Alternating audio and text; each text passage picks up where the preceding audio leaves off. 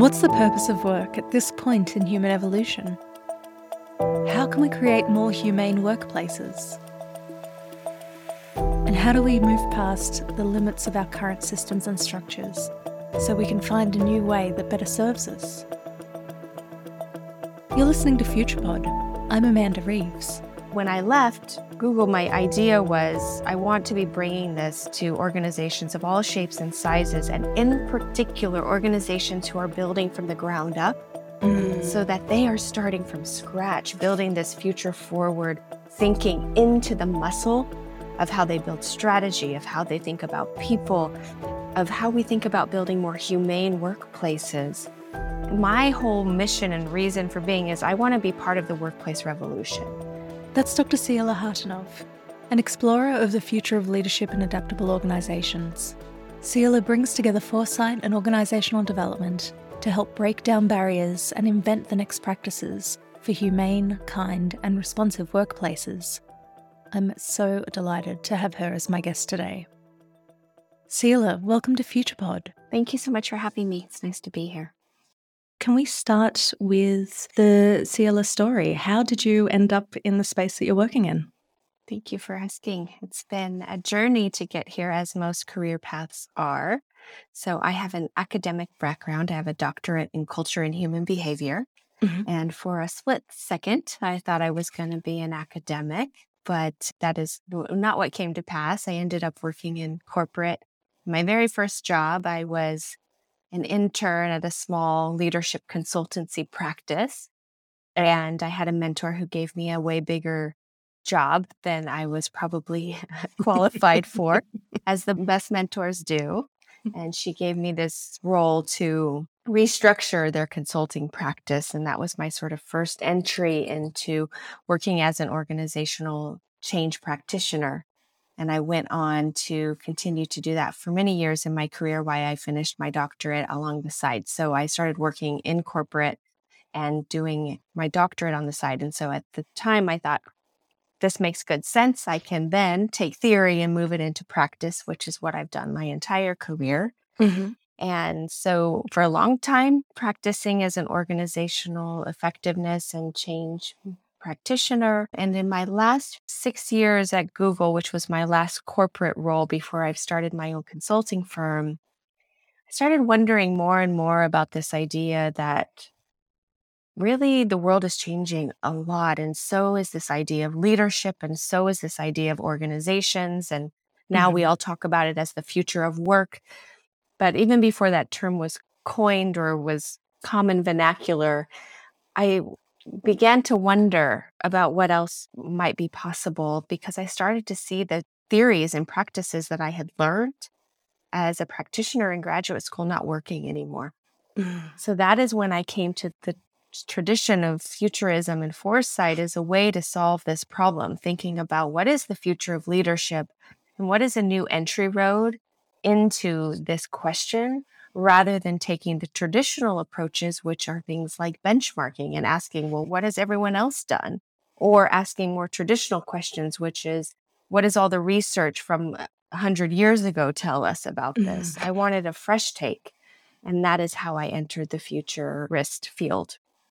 And I think you're not alone there. One of the things I really enjoyed about going and studying the Masters of Strategic Foresight was just finding, how did other people end up in this space? And so many of us were people grappling with really big problems and just felt that the tools that we had available and the common tools and the common ways of thinking just weren't up to the job of the challenges that we were now dealing with. Yeah, and just the widening the lens. And it's so interesting that you mentioned that too, because if you're not familiar with futures work, it can be confusing to people who are generally more inclined to data analytics, or what does the research-backed evidence tell us? And of course, coming from an academic background, I'm very used to these types of questions. And when I was explaining to my boss at the time that I wanted to embark on this question of what is the future of leadership in a very different way, graciously, he let me do that. But about 6 months later, once I had a report and I had some thinking about it, he shared with me in retrospect, he said, I went with you because I trusted you and I knew that you were capable and smart. But at the time I was wondering, what is this thing called futurism? Is it a psychic? Like, what is this? What are we doing?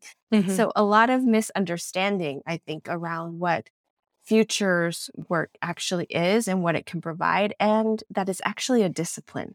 Mm. It is just as rigorous if you do it well as a data insights report, for instance. So I'm really on sort of a mission to help us understand that doing foresight work is essential when we're in these times of these questions that can't be answered the old way. But it doesn't mean that it is a pie in the sky exercise. It's actually a discipline and a practice, of course, that and people who've studied it know. But the general populace, I would say, doesn't know, which is why it's challenging to bring it into the work environment. Absolutely. So how did you go about bringing it into the work environment? So luckily, I was able to pitch the idea that I was going to do a side project. Mhm. So this was not meant to be my day job. I just pitched an idea to say, I think we have this really fascinating question that we can explore.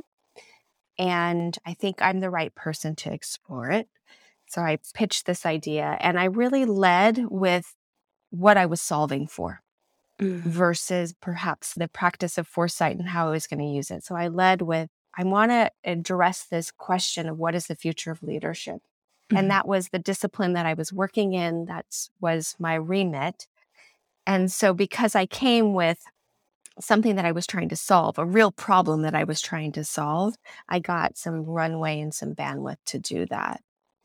The other piece that I think really mattered was that I was a known entity and that I was riding on my reputation, of course, to be able to build something that was effective. So leading with the problem and then also leveraging my reputation to be able to get the bandwidth. And then I really set a finite amount of time. I said, how about 6 months? Give me just a little bit of bandwidth and space from my day job, and then I'll come to you with a report out. And that made it time bound and Mhm. constrained, which also gave me some freedom. And gives you the opportunity at the end of that piece to take the next step once we've built some confidence in this approach. That's right. And the confidence was absolutely built because I ended up building up a Next Practice Innovation Lab, which ran for the next 4 years while I was at Google. And that has been the foundation for what I provide now to my clients, which is an innovation approach around how we think about organizations, leadership, and the human side of the business. I'd like to ask you a little bit about this shift from working in Google to working in your own consultancy. Yes. What's taken you along this sort of journey? Yeah, it's such an interesting question because career paths they're not necessarily linear, right? So there's a lot of different answers to that question I could provide in my own sort of thinking about my career.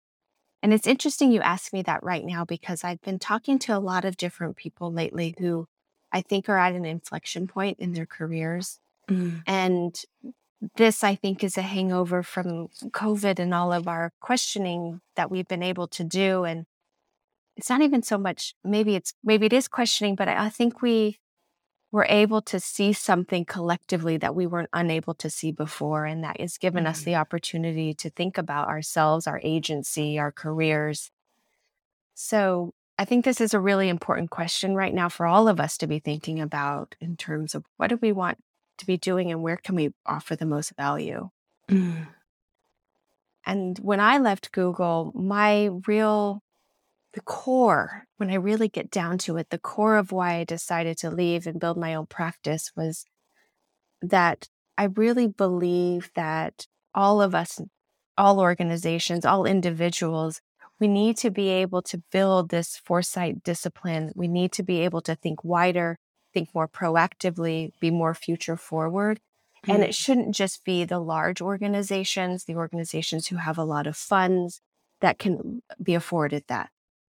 And so when I left Google, my idea was I want to be bringing this to organizations of all shapes and sizes, and in particular, organizations who are building from the ground up so Mm. that they are starting from scratch, building this future forward thinking into the muscle of how they build strategy, of how they think about people, of how we think about building more humane workplaces.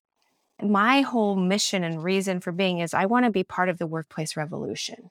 I think we are now at the opportunity where we can break out of the industrial era thinking, and that requires all of us to get on board and all of us to have these forward-thinking tools, not just the big companies. And that's why I ended up leaving and building my own consultancy. So that's one piece of the puzzle.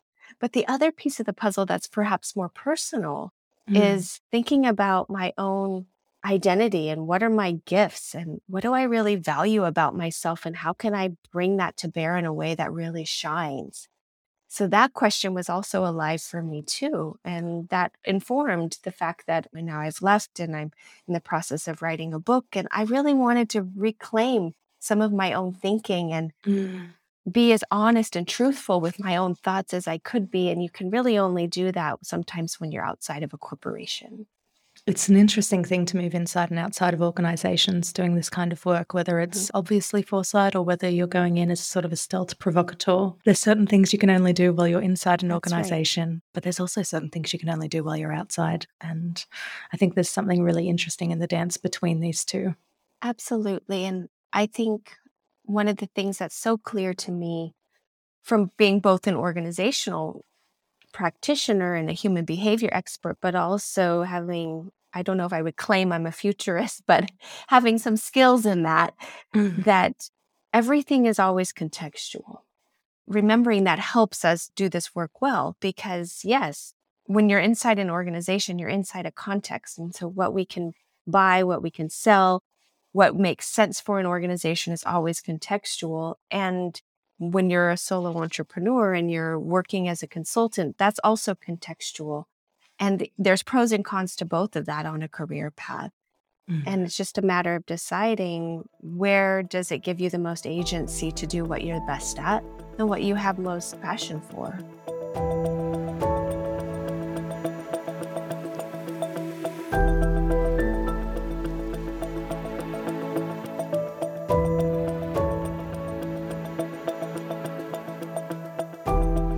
I'd like to ask you about your background in human behavior and how that operates as part of the toolbox that you have for bringing to this work.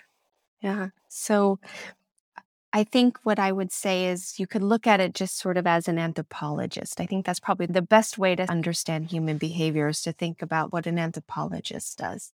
So my background is in culture and human behavior psychology, which is a discipline that is a blend of anthropology, psychology, and sociology. I will not bore you with all the details of it. But if you think about an anthropologist, what are they always doing? They're putting the human being back at the center and using the human being and the collective tribe, if you will, to understand why we behave in the way we do and why we create the systems that we do and how we connect with one another. Sociologists also do this. Psychologists were looking more at the specific individual.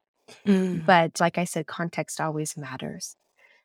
So when I think about something like the future of work, which is where I spend a lot of my time thinking when I do futures work, it's generally these days about the future of work. And that means a lot of things. But the idea here for me is, and I think where I offer the most value is that I'm always putting the human back at the center.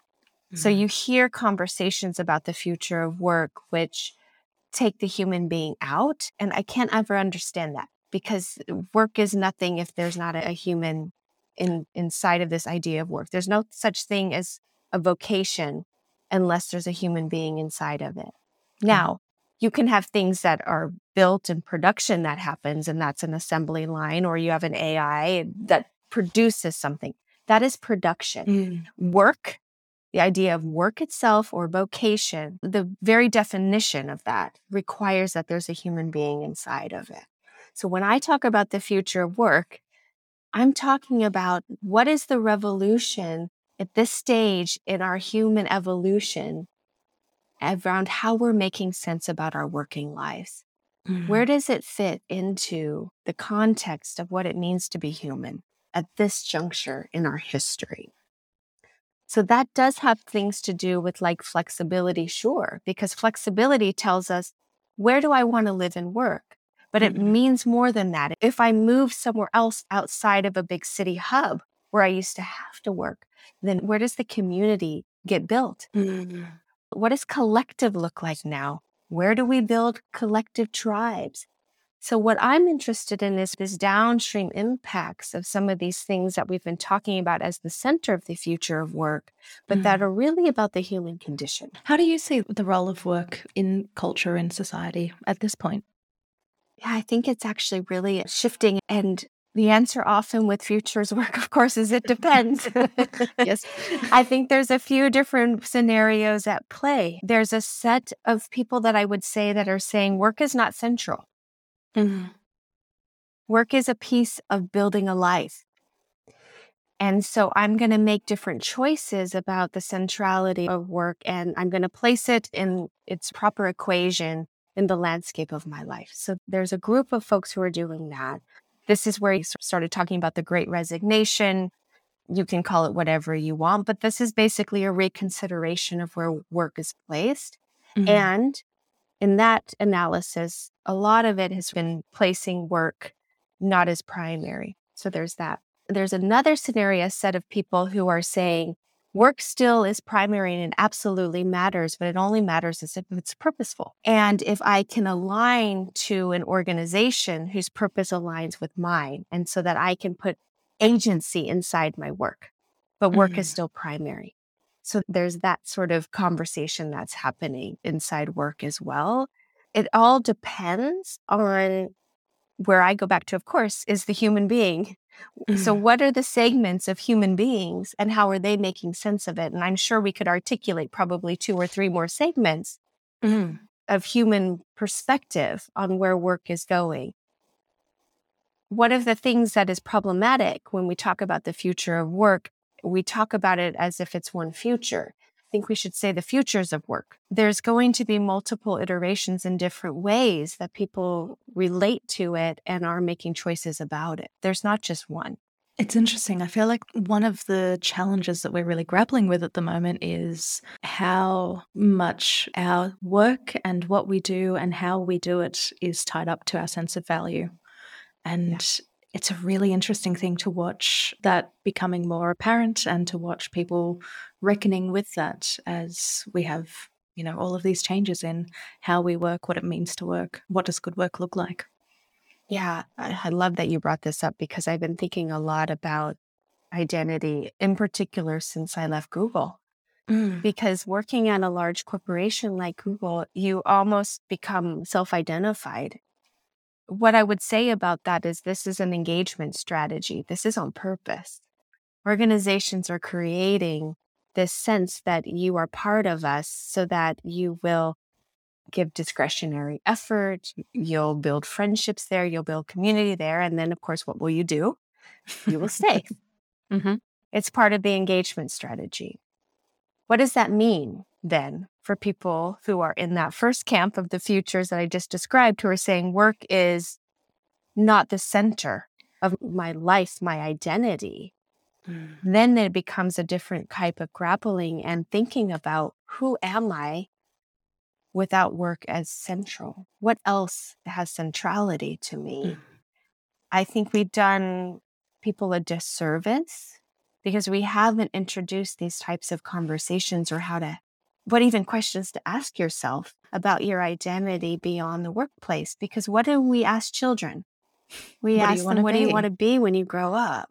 And it's really what it means is what job do you want to have? We're not actually answering the real question, because if we were asking, what do you want to be? That's actually a phenomenal question. That's the right question.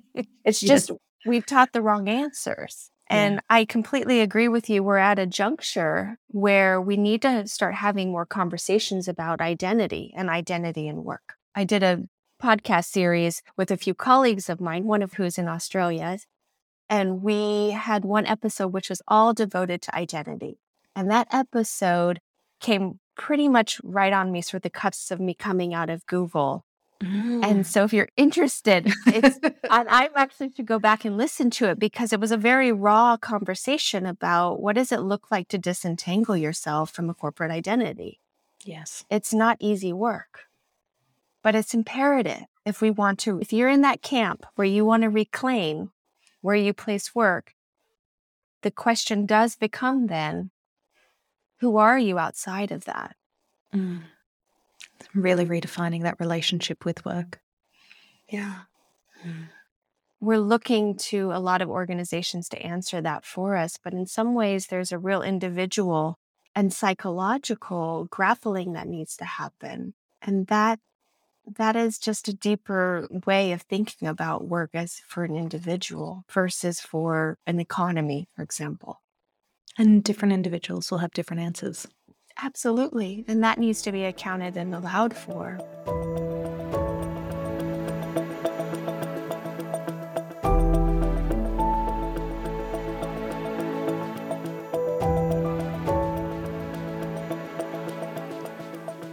I'd like to ask you about what you're noticing at the moment in terms of the emerging futures. What's capturing your attention as Seela the human? Yeah. Well, it's hard to disentangle those two things. As we just talked about, I live looking for edge cases. And so that's always interesting to me. There was an article that just came out today in the New York Times about the founder of Patagonia. Yes. That is capturing my attention. And the reason why is because I think it's profound.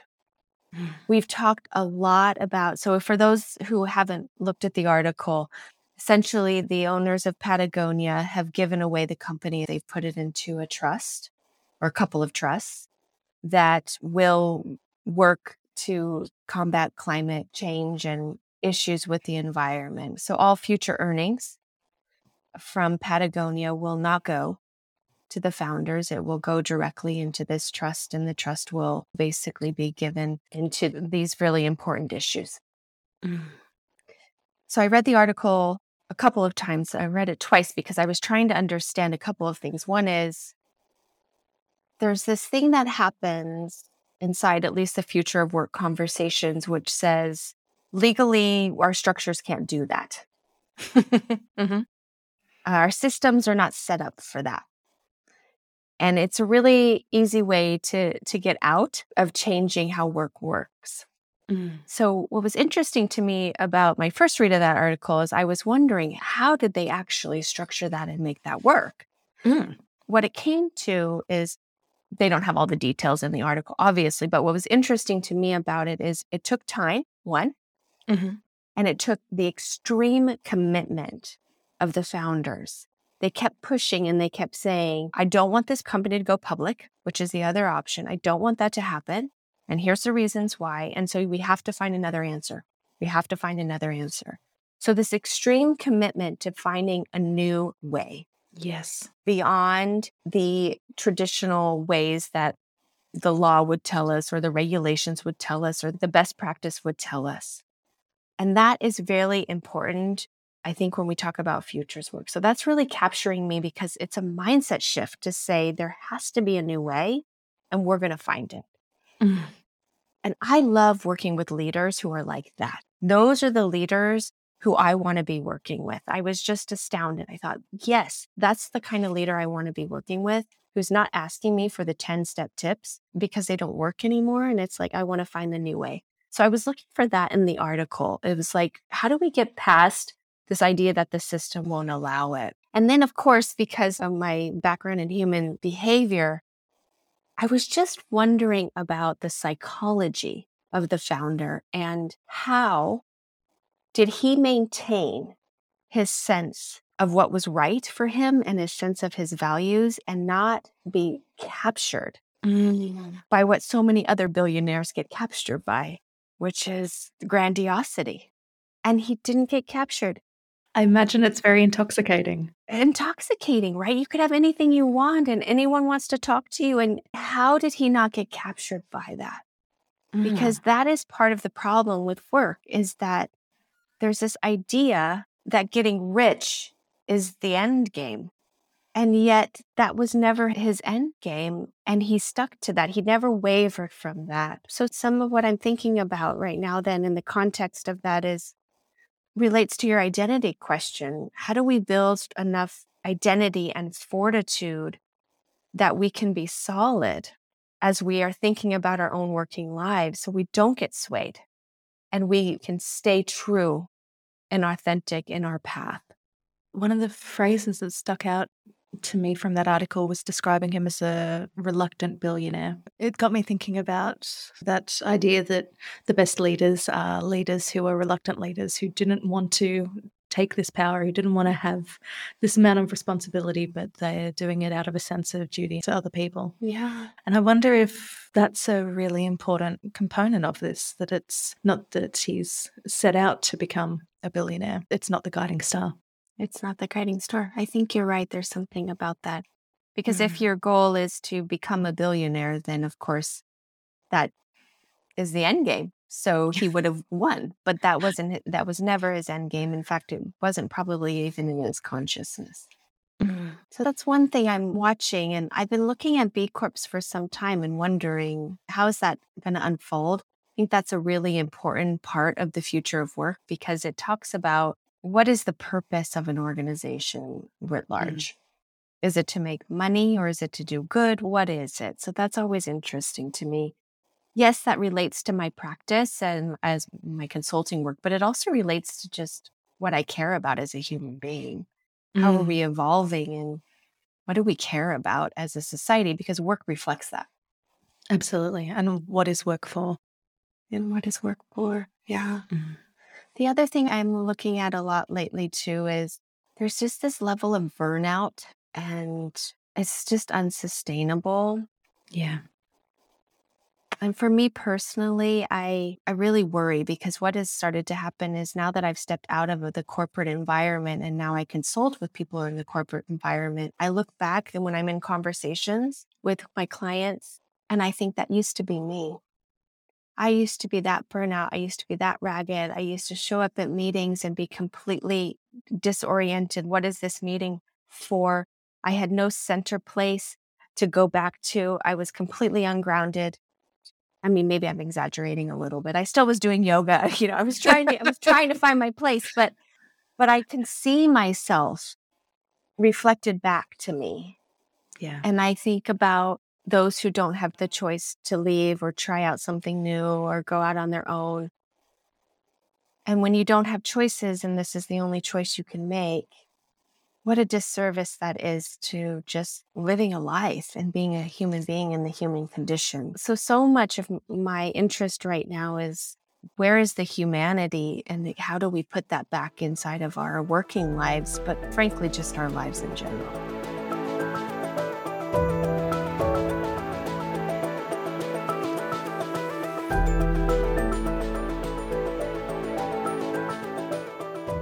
Seela, we've talked a little bit about a range of different things that you do in your background. I'm curious, when you meet someone new, say at a dinner party, and they ask you, what do you do? And they don't necessarily understand what it is you do.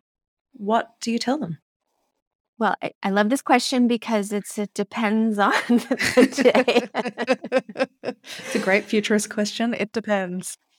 Right now, what I say, like what I tell my mom, is I say, I work with leaders and organizations to make work feel better. And that's probably the closest I have to aligning a sort of a mission statement with the practicalities of what I do day to day. But sometimes I'll say, I'm a researcher and writer, and I think about our working lives. And then sometimes I'm saying I'm inventing the future of work and we're moving past the industrial era, but people don't always understand what that means.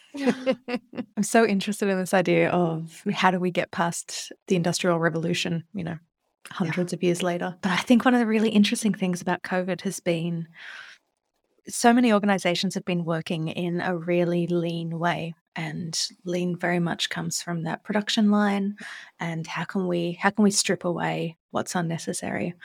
And that works really well in some circumstances, but when there are the conditions that support it. And I think one of the most interesting things about COVID has been that it has challenged some of those assumptions that we have about, well, I only need to have one packet of toilet paper in the office because I know I can always just pop down the road and get one. I don't know if you had the toilet paper crisis. Yeah, there was definitely a mad rush to Costco. Yes, and I love that you're bringing that up because that's such a great example of one of the systems or structures that we have taken for granted. What we thought was the right way is to create efficiency. Yeah. And that was the goal, was to create efficiency. And now we know the goal actually is to create an effective organization. Yes. And that means that in some places you can't be lean. Unfortunately, I don't think all corporations have learned that. And what we're starting to see with some of the layoffs, at least that are happening in the tech industry, which is where I spend most of my time, I'm fearful that some of the choices that are being made are going back to this idea of the lean model versus realizing in some ways you really do need slack in a system in order to flex. Yes. And flexibility is not just, of course, in the future work way, but in the organizational structure way and being able to adjust and adapt to changing terrain. That is the penultimate necessity of corporate right now. And there's a tension because I think organizations actually understand that. And yet they're not willing to break the system that they know and understand. It's also so necessary for being able to do sustainable work. That without that flex in there, we can't sustain our work because as soon as there's any kind of surprise, which happens more often than we care for it to, we don't have any slack in the system to be able to respond and take that jolt. No, you don't have a colleague who's available to help you. And so it's just take more and more. Yeah. And hopefully over time, we'll learn some new ways to handle that. I mean, I think the unspoken piece of this, of course, though, is that when you're working in a capitalist system or you're running a public company, there's always that push to provide more returns. And to put slack in the system means actually less returns, perhaps initially. Like maybe there's a new model where over time, that won't be the case.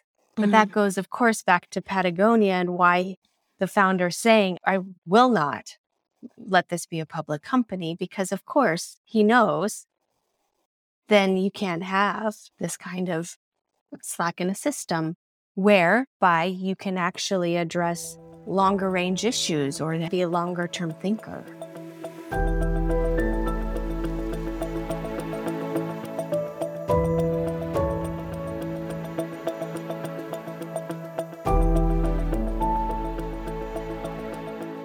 For our listeners who are early on in their foresight journey, I'd really like to ask if you can tell us a bit more about how you've built your own foresight skills and practice without formal training. Sure, I'm happy to. So when I was starting out this idea about wanting to think about the future of leadership, I thankfully reached out and was able to find someone who is very skilled in futures work and brought that person along as a consultant to me in the project that I was working on. So this won't be a surprise, but it was almost like an apprenticeship, I would say. And so we worked side by side. Of course, me knowing the organization, me being a leadership development expert, I brought all those pieces to the table, and she very graciously brought a lot of her foresight and strategy skills to the table. So between the two of us, we were able to build a really great plan and approach. But I really viewed myself as a learner alongside her and not an expert. And because of that, I was able to receive this on-the-job training. Well, that's a recommendation I have if you don't or can't do some of the formal training. Who could you align with to do a project with? What skills might you have that that person could value and use, and partner up together? So that's one piece of it.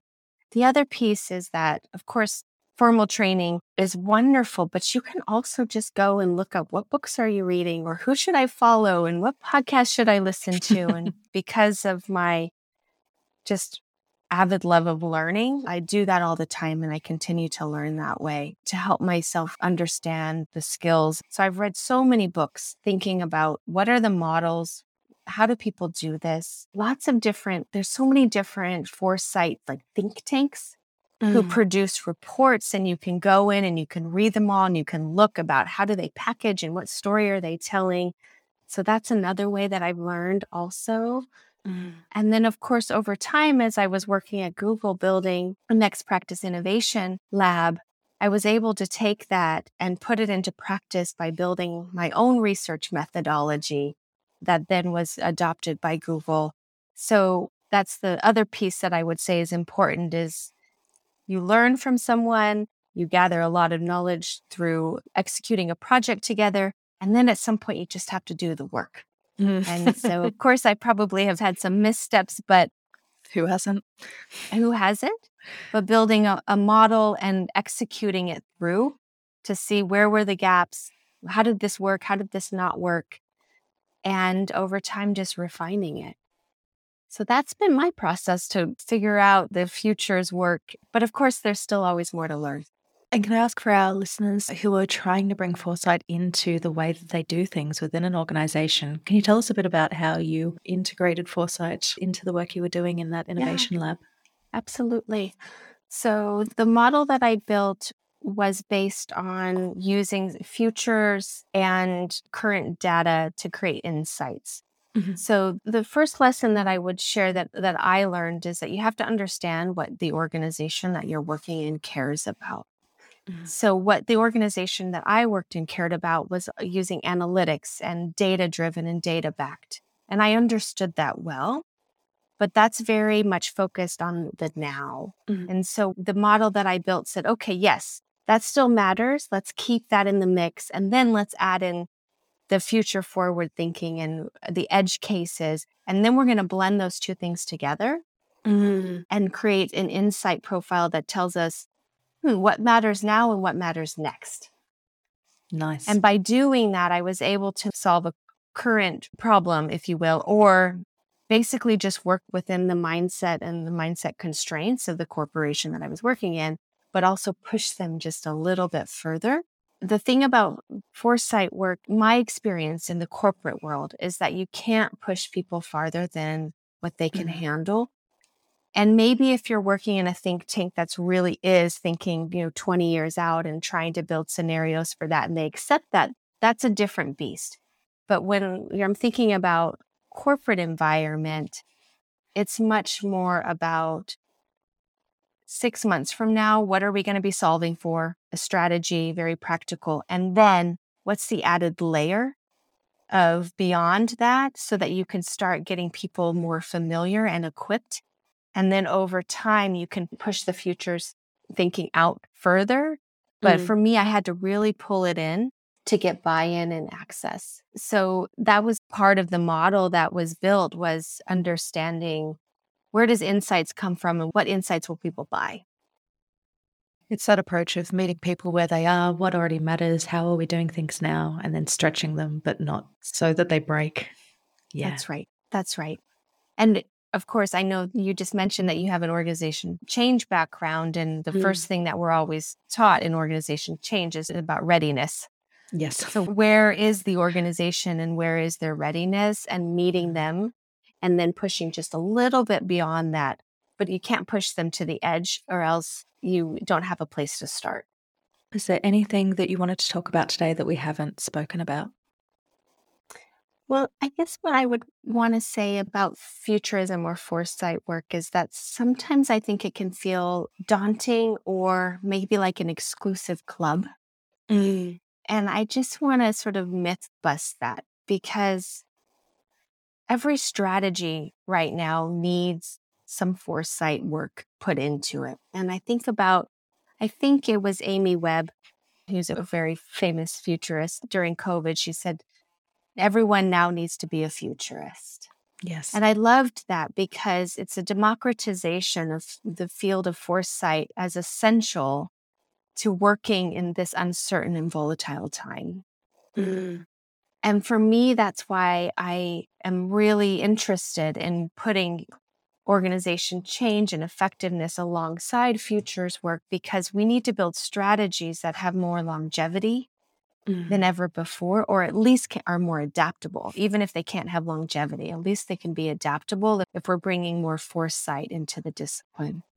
So I'm writing a book right now, which is really talking about this. And my book thesis is that all of us need to become better sense makers, be better foresight practitioners, be better perspective takers. And that is for all of us to do, not just with people who have foresight in their title or who went to a foresight program. So I just want to create an invitation that it's up to all of us to think wider if we want to create a better future. Lovely. Well, Ciela, on behalf of the FuturePod community, thank you so much for taking the time today to chat with us. It's been so interesting hearing about your journey, and I love the work that you're doing, bringing human behaviors and organizational development and foresight together. It's just such a rich and exciting space, and I've loved hearing about it. Thank you so much. It was a pleasure to meet you.